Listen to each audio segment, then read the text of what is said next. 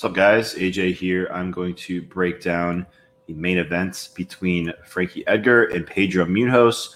Before doing so, I would just like to let you all know that you could tail my bets for the event. I have a couple that I really like. On my website, ajsactionpacksportsbets.com, is also in the bio of my Twitter page, on the premium betting service subscription page. That is where you could have a subscription length of your choice if you'd like to tail my plays for the event. And then we can make some supplemental income together in the long run and with this event as well. So would like to address that right off the top. Also, you could tail my bets by going to MMAoddsbreaker.com on the premium picks section. I'm there amongst a few other very talented handicappers. My page is on the top left part of the screen. You can click my page and then, again, select a subscription length of your choice. With that, let's get into this main event. Really interesting one. We've got Frankie Edgar dropping down to bantamweight. It's an interesting career choice at this stage. I see that he signed a new multi-fight deal with the UFC, which is interesting, and on his side. And then on the Pedro Munhoz side, we actually have not seen him fight in a little over a year. The last time we saw him fight was in Chicago against Aljamain Sterling. A fun fight, one where Sterling won all 3 rounds and got a 30-27 decision. So this is a booking where I honestly just think that it's tough to trust on the Edgar side, to be honest with you. There's a lot of things that I noticed, which I'll address here, of course, that make me, very, very hesitant and ultimately, not side with him and lean much more on the side of Munhoz here in terms of a win. Let's start off in terms of the wrestling. So Frankie Edgar has always been an excellent wrestler in this game for such a long time. He's very decorated NCAA Division I wrestler, and that's how he's gotten a lot of his wins in the UFC by utilizing his wrestling and his black belt in Brazilian Jiu-Jitsu under Ricardo Almeida, and using that as his bread and butter. When things aren't going well for Frankie on the feet, he's been able to rely on his wrestling a lot of the times in the past.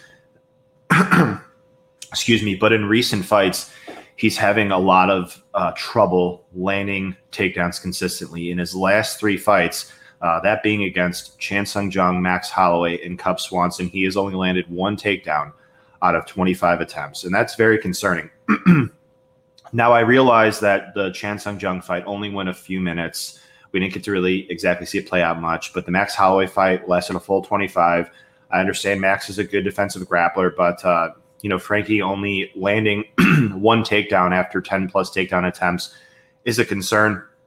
And the most concerning matchup was against Cub Swanson, a man who he rematched in 2018 after beating him a few years prior in 2014 by, for the most part, out-wrestling and out-grappling him. In that first fight against Cub Swanson per UFCstats.com, in 2014, Frankie was able to land 7 takedowns and 16 guard passes. Granted, it was in a 5-round fight, but he had a lot of success wrestling and grappling nonetheless. Whereas in the matchup in 2018, on 8 attempts, Frankie was not able to get Cub down 1 single time. So I definitely think that the evidence is certainly there. Frankie's wrestling is regressing. Munhoz is a guy who he's been taken down like in the early stages of his career, like particularly the Rafael Assunção fight, but Munhoz has improved so much since then. I'd say his takedown defense has improved tremendously. Just his last fight, Aljamain Sterling shot on him a couple times. Excuse me. He was able to defend proficiently there and keep the fight on the feet the majority of the time. There were some scrambles on the ground a couple of times, but for the most part, it was won or lost in the feet. And on top of that, Munhoz is a very, very dangerous submission grappler. He's got, I think, the best guillotine in the business.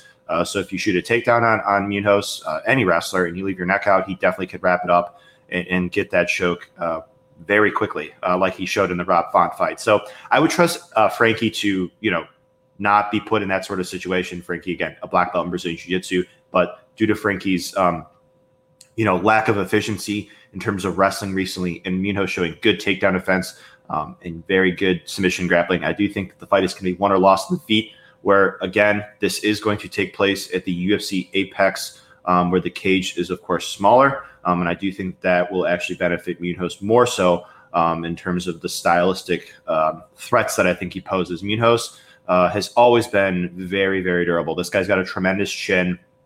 I mean, this is a guy who's never been knocked out in his entire pro MMA career. Was literally standing and trading with Cody Garbrandt, a heavy-handed Cody Garbrandt, who we know has just dynamite in his hands. Was largely unfazed, just wasn't rocked. Munhoz has said in his interview after the fact that he's never been knocked out in sparring or anything like that, just ever. And I believe him. The guy's got a granite chin. He's faced some heavy hitters in his day. The head movement can certainly be improved with Munhoz. That's always, I guess, the concern with him as a fighter. He is willing to take a lot of punches. Just in his last fight against Aljamain Sterling, he took 174 significant strikes. The head movement can certainly be improved. I'm not worried, though, about Frankie threatening Munhoz, though, with power, because, like I said, Munhoz is very durable, and Frankie's never known as a one-punch KO kind of guy. He knocked out Chad Mendes a few years ago, but for the most part, he's more of a point fighter. He's a guy that's, light on his feet in boxing exchanges or striking exchanges rather, and wants to win the fight with his boxing, throwing good combos, the 1-2, followed up by a leg kick mainly, and that's paid dividends for him. But just that is a concern for me here, because in a fight that should remain standing, I'm really worried about not just Frankie's wrestling regressing, but also the durability. Frankie's always been a guy throughout the majority of his career has been very, very durable. Going back to his fights against Gray Maynard, those fights were just awesome back and forth. He took a lot of damage there. He was rocked. Granted, he recovered and went on to win. But now we're seeing more and more in these recent fights. He's closer to 40 now. He's just getting hurt a lot more frequently here. The Brian Ortega knockout is very concerning, because Ortega, while he is a threatening finisher on the ground, he's not generally known as a one-punch KO kind of guy. He's just not. Ortega's that's not what he's known for. His striking is improving, but he's not known as a power puncher, and he was able to knock Frankie Edgar out there. The Cub Swanson fight, he got by just fine there without taking too much damage. He was just able to win rounds there, basically by outpointing Cub, being the more effective and busy striker. The Max Holloway fight, Holloway's a great fighter, but again, generally not a power puncher. He was able to rock Frankie there. That was actually, interesting. Frankie, the only takedown that he landed in that fight came right after Holloway was able to rock him. So when Edgar needed it most to last the full way, he was able to get that takedown and control Holloway there for a bit against the fence. And then the Chan Sung Jung fight, Jung definitely has showcased some power in his hands, particularly the Hanata Moicano fight. But it was the first left hook that really landed clean that was able to hurt Frankie, and he was rocked. So that's a concern when you factor in the recent knockouts, the damage he's taken throughout his career. He got rocked against Jeremy Stevens. Like I said, rocked in other fights as well, like against Gray Maynard. And you couple that with the fact that now he's closer to 40 now. He's just taken a lot of damage. Now he's dropping down in weight, which could potentially hinder his durability even more, cutting that extra 10 pounds. I guess we won't exactly know for sure. But what I will say about Munhoz is he is a very threatening striker. He's a come-forward pressure boxer is how I would classify him. He throws a lot of volume. He's very good landing calf kicks. Those worked very well against Cody Garbrandt. He's also got a very good, I guess, like stabbing, I guess you could say, front kick to the midsection, which he's used to hurt fighters like against Brian Caraway, Brett Johns, Aljamain Sterling too. So Munhoz, he is definitely a very threatening striker. I think he could hinder the movement of Edgar with those leg kicks and front kick to the midsection. And again, that apex octagon, the apex cage that they will be in, will make it easier for Munhoz to close distance, pressure effectively against Edgar, and probably land a big shot along the way and do some damage here and probably win the fight by stoppage. So that's basically the way the matchup breaks down. Is I do think that in a fight that's won or lost standing, Munhoz is just much more threatening. He's got a lot of tools to slow Frankie down. I do trust him more to win rounds due to his pressure style, due to the fact that he is going to be the fighter more likely to hurt Frankie than vice versa.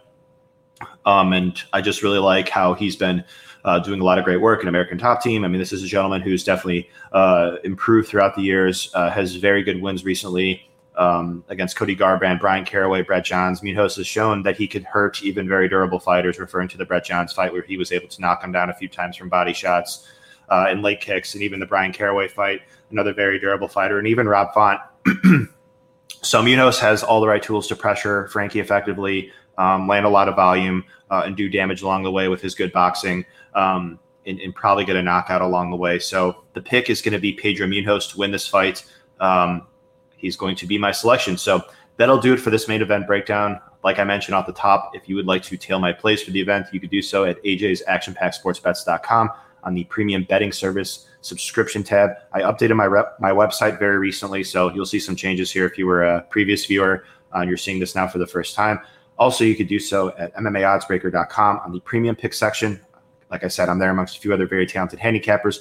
I'm there on the top left portion of the screen. Hope you guys found this breakdown insightful. And I would like to sign off and wish you all well. Have a nice day. Good luck this weekend.